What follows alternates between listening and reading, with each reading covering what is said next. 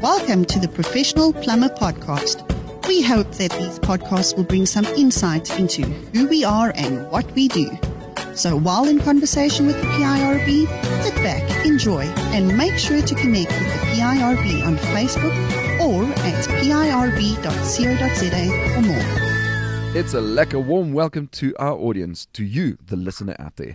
This is yet another episode in a series of safety tips during our technical talks or our technical discussions that we have specifically aimed at the consumers, the layman out there who's not a qualified plumber, just to give them a couple of things to look at and to consider when they have plumbing work done at their premises. With me for this podcast, again, we have our more technical person, Mr. Richard Bailey. Richard, welcome to you as well. Thanks again, Willem. Yeah, and hoping that 22 is going to be better than 21. Let's check. Let's see. I do believe so. It seems like things will slowly start to normalize now. But before we head into our conversation and before I fire away with all of the other questions, let's hop into an ad break just quickly. Are you a tradesperson or a trading company that is looking for a platform to market your services? Let Articulated speed up the process for you. You can use our podcast to sell your services. Email us for a quote at organizer@articulated.co.za. You can also visit our website at www.articulated.co.za. Don't forget to download the all-new and improved App Plumber from the Google Play Store. All your plumbing solutions are just a click away, exclusively for Android users. Welcome back to our listeners. Our topic for discussion for today, we're going to look at electrical connections to geysers, with the hope that we can share some valuable information with our listener out there. And we're looking at electrical, and immediately, we hear the word connection to geyser. We hear that phrase, and we know that it's connected to a geyser, so it has something to do with plumbing. But the word electrical, and immediately to me as a layman, as somebody who's not a qualified plumber, that immediately says, electrician. And I want to ask you this first question before we dig into any other details and juicy details of this conversation. Is the electrical connection to a geyser not the work of a qualified electrician? Yeah, 100%, Willem. It is. If you are not a qualified electrician, you may not work on electrics, full stop.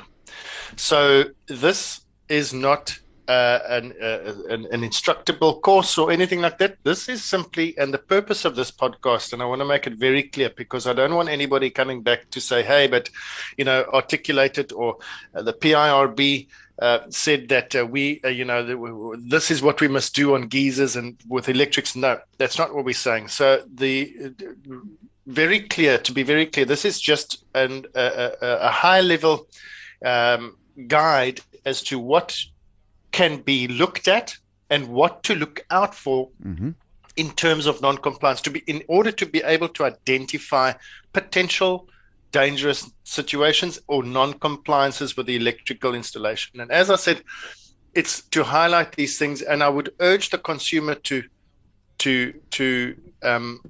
look but not to touch. So again, I'm just saying, if you're not an electrician, don't touch. But this is just a way of hopefully just to highlight some things. And again, Willem, like in the rest of the series, it's just to show that there are certain requirements in place, because often a layperson thinks, oh well, there isn't much in place in terms of telling the person how to do this or how to do that. And as long as it kind of looks, no, there are things in place, and they are in place for very, very specific reasons. So it's just one of those informative sessions that hopefully will enable consumers to ask the right questions. And that's pretty much it. Yeah. Talking about asking the right questions, and the fact that this is podcast, and the purpose for this podcast is just for the sake of sharing information with the listeners out there. Why is this subject, this specific topic, why is it so important? Well, we've all seen And no, and I shouldn't even giggle, Willem. I'm in a position where in my profession where I'm on the receiving end of a lot of photographs of very, very bad results of bad plumbing, and which include fires, which include tremendous damage to property. But more disturbing than that, we know of, I say we, people that are sort of at the epicenter of all this information flow. We know of multiple fatalities as a direct result of bad electrical installations surrounding geysers. And I'm not talking in the last 15 years. We're talking, it happens, Willem, it happens. It is not a laughing matter. So in as much as a consumer should trust a professional, and again, I know you always allude to it, and I'll say it, make sure that you are dealing with a professional, somebody who is qualified, registered and licensed, and is able to ensure that they give you the checks and balances in the form of a certificate, that there's recourse if there's anything wrong. If you're dealing with a professional, you're going to get professional stuff. So if the thing is, it's easy to trust and say, oh, well, he knows what he's doing. Yes, of course. But if you're not dealing with a professional, and that's often the case, people, we are talking about lives. Yeah. And this is, so it's extremely important to highlight just what to look for. And again, I'll reiterate, what I'm trying to achieve here in this podcast is not to have consumers go and fiddle or touch or twist or turn or open. Just look, just be aware and be observant. Ask the right questions, but don't touch. Please don't touch. This stuff will kill you. So you touch slightly on the fact that they should use qualified, registered, and licensed plumbers. And obviously, licensed plumbers, professional, those who are registered with a professional body, not even only those that are registered with a professional body, plumbers who are licensed, qualified, they have standards according to which they must work. And those standards have very specific requirements in them according to which the plumbers must do their installations and their work. And those are specifically to improve functionality as well as for health and safety purposes of the consumer. All right, so let's have a look at a couple of those requirements specifically when it comes to electrical connection to geysers. So some of these terms might not make immediate sense, and I'll try my best to embellish a little bit so as to try and explain what is meant. But I want to just go through a couple of the requirements. And remember, we're only talking about the connection to the geyser. Please don't use this as a template to do electrical work. Okay, we're just talking about the electrical connection to a geyser. It's a single connection to an appliance, but it is one that is often visible and accessible, which makes it extremely dodgy sometimes because it's a live connection. It can kill people, and I've seen some situations where, Willem, if I were to tell you this one installation I came across about 6 months ago, and it was an inspection that I did. And the geyser was installed above a bath in a vertical orientation. So it's, geyser is quite a long cylinder. So the bottom of that geyser was no more than, I would say, 400 millimeters above the level of the bath. And that is where the electrics go in and connect to this geyser. Now, Willem, I'm sitting in this bath. I want to reach forward to open the taps. My forearm is all but brushing the electrics to this geyser. I'm sitting in a bath of water, and the cover to the electrical connection to this geyser was off. It was off. I'm telling you, there were bare wires next to the person sitting there bathing. Now, that is an extreme example, which of course any layperson would immediately have alarm bells ringing and ask the questions, hey, dude, this is not right. But there are more subtle things. So they are often in situations that are accessible for little fingers and so on. And inquisitive little fingers get in anywhere. And even if that cover is not completely off, it can be pried off. And trust me, little kids and inquisitive pets even will cause untold damage and even fatality. So here's a couple of guidelines. There must be an isolator switch within arm's reach. If I, as a person who is maintaining this geyser and working on it, I must be able to reach with an arm and switch the geyser off. Now, an isolator, I must just make a differentiation between what an isolator is and a switch is. An isolator does what its name suggests. It isolates the appliance completely from the electrical supply, which means both live and neutral. It is as if you've disconnected the wire, whereas a switch usually only disconnects the live. For the purposes of an electrical circuit, neutral must be treated as a live and is just as dangerous as the live. So if you do not disconnect, if you do not isolate this from the electrical circuit, both neutral and live, it is just as dangerous as it was before. So it doesn't, a switch simply breaks the circuit, but you've still got power there at the switch. So that's very important to understand. It cannot just be a normal switch. It has to be an isolator, and it needs to be within arm's reach. Before we continue with our conversation, have a listen to this.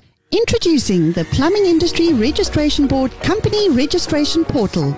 Now you can register your company to have access to more benefits, including purchasing and allocating certificates of compliance to your PRB registered employees.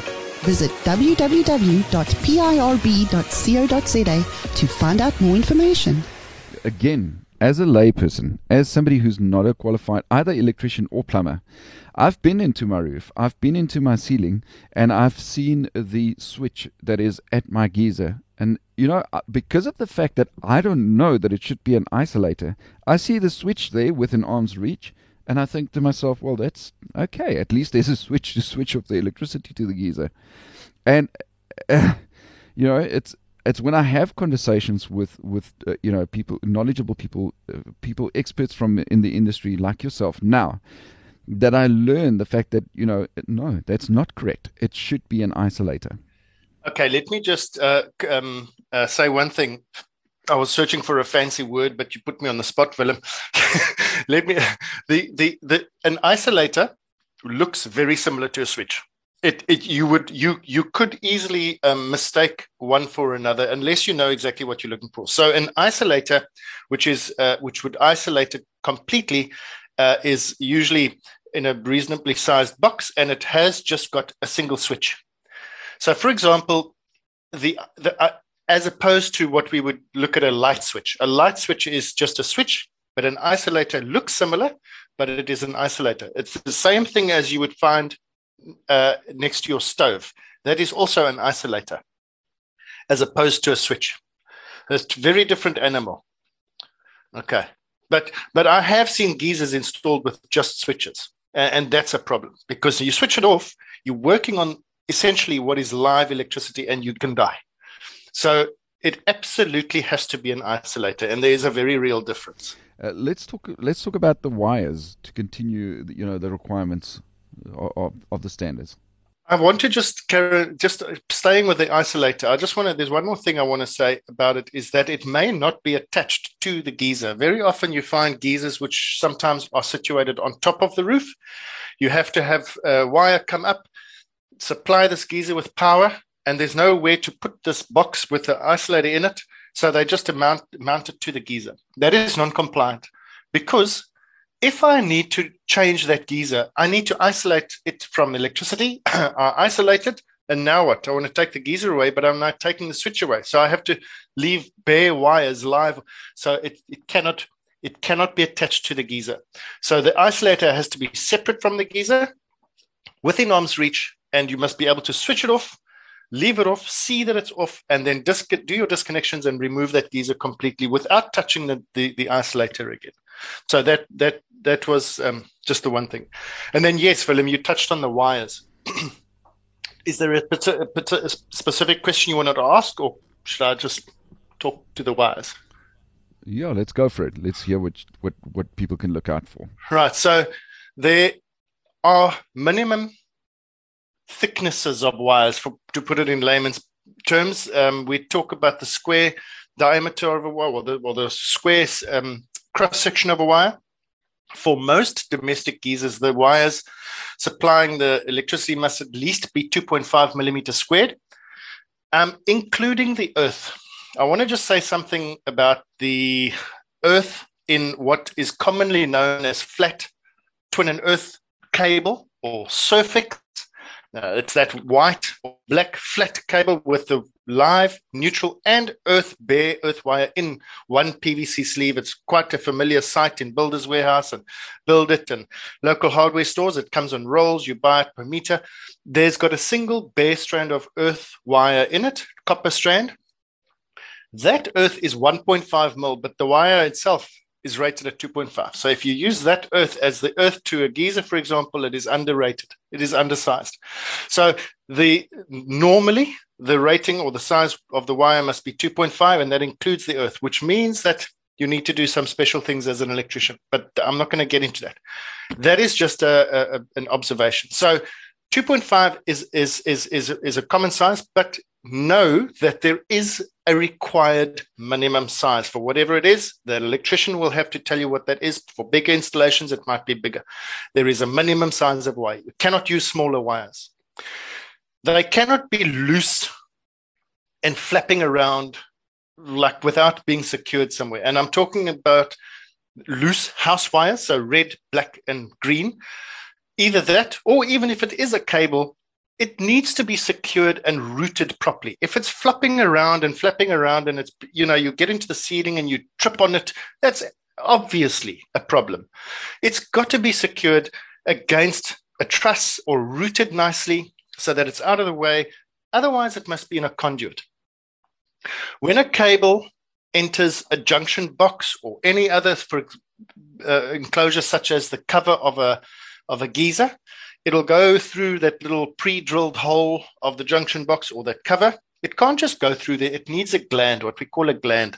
It's a fitting that fits in that hole. It secures itself to that hole, but then it has a rubber fixation which grips the wire and doesn't allow the insulation of that wire to rub against anything hard or sharp. So if you just pull the wire into that thing without a gland, without a nice fitting there, and you can quickly and easily see. And these guys, this is what these are things you can easily see at a glance. So I'm not going to get into technical. This you can see at a glance. If the wire just goes in there and it's rubbing against it, one day, that insulation is going to rub through, and the next thing you know, you've got a house fire.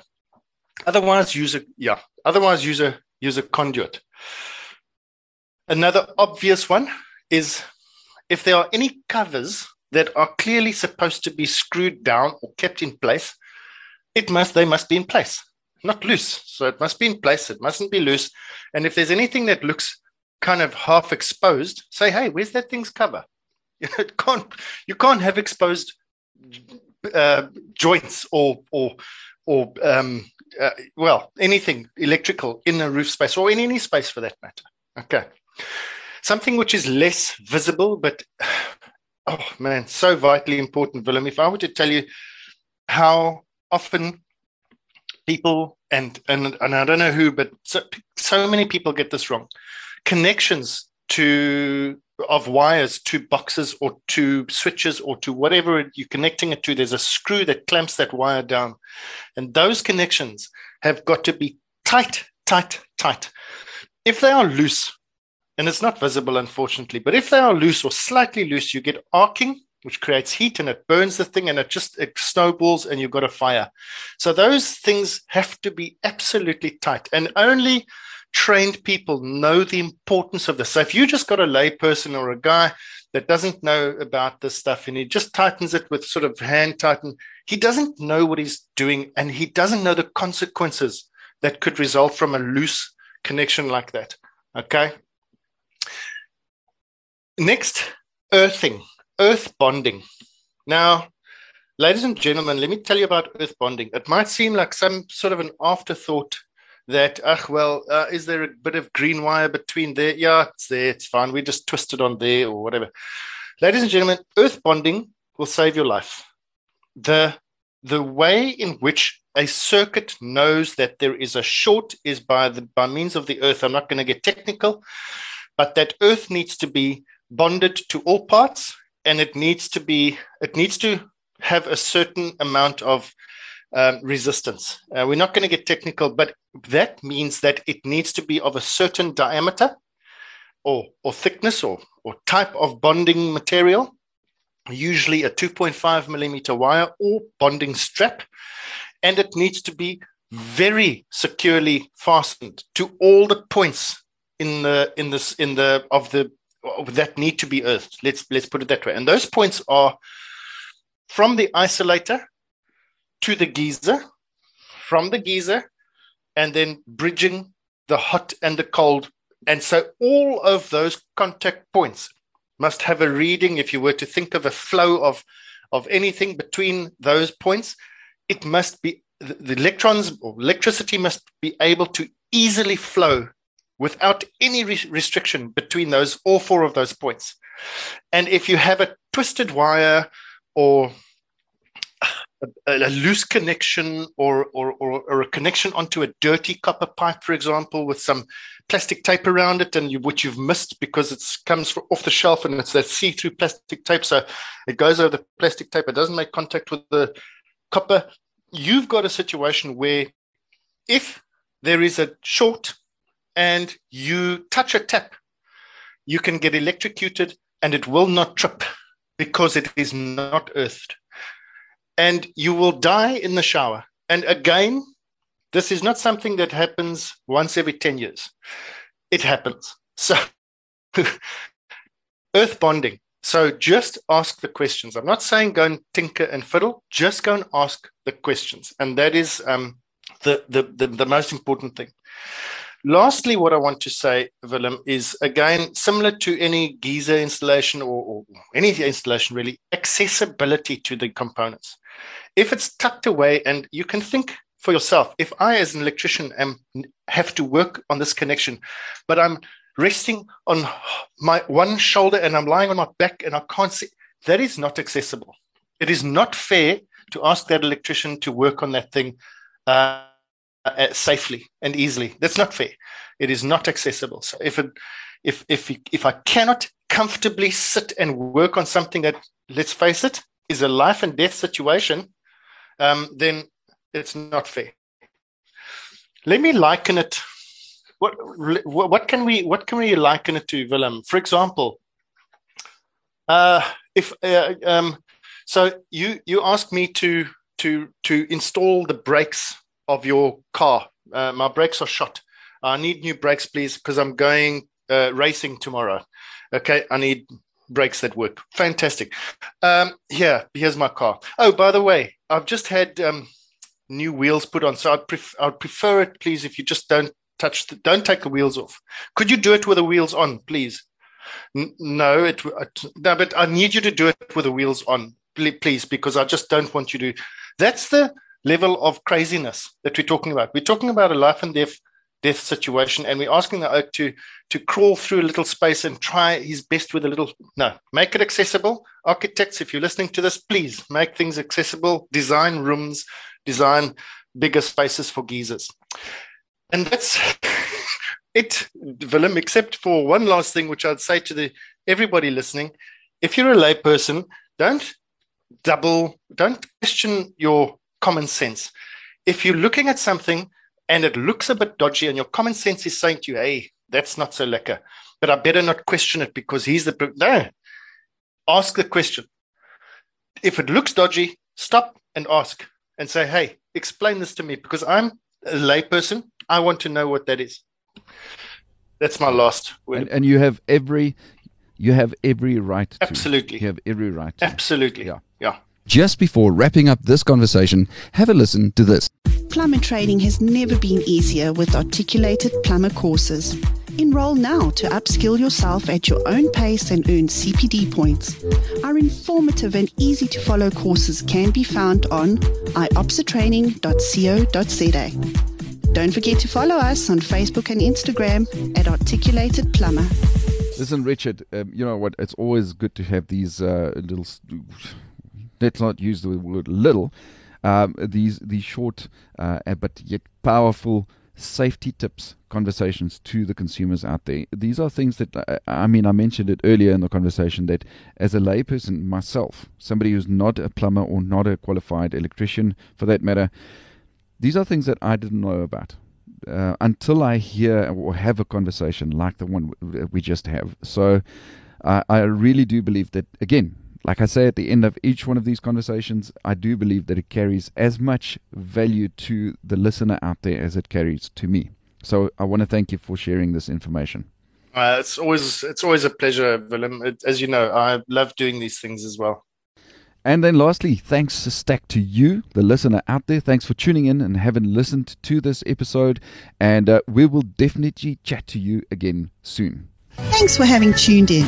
Make sure to read more about the PIRB on our website at pirb.co.za and on our social media channels like Facebook, Twitter, and Instagram.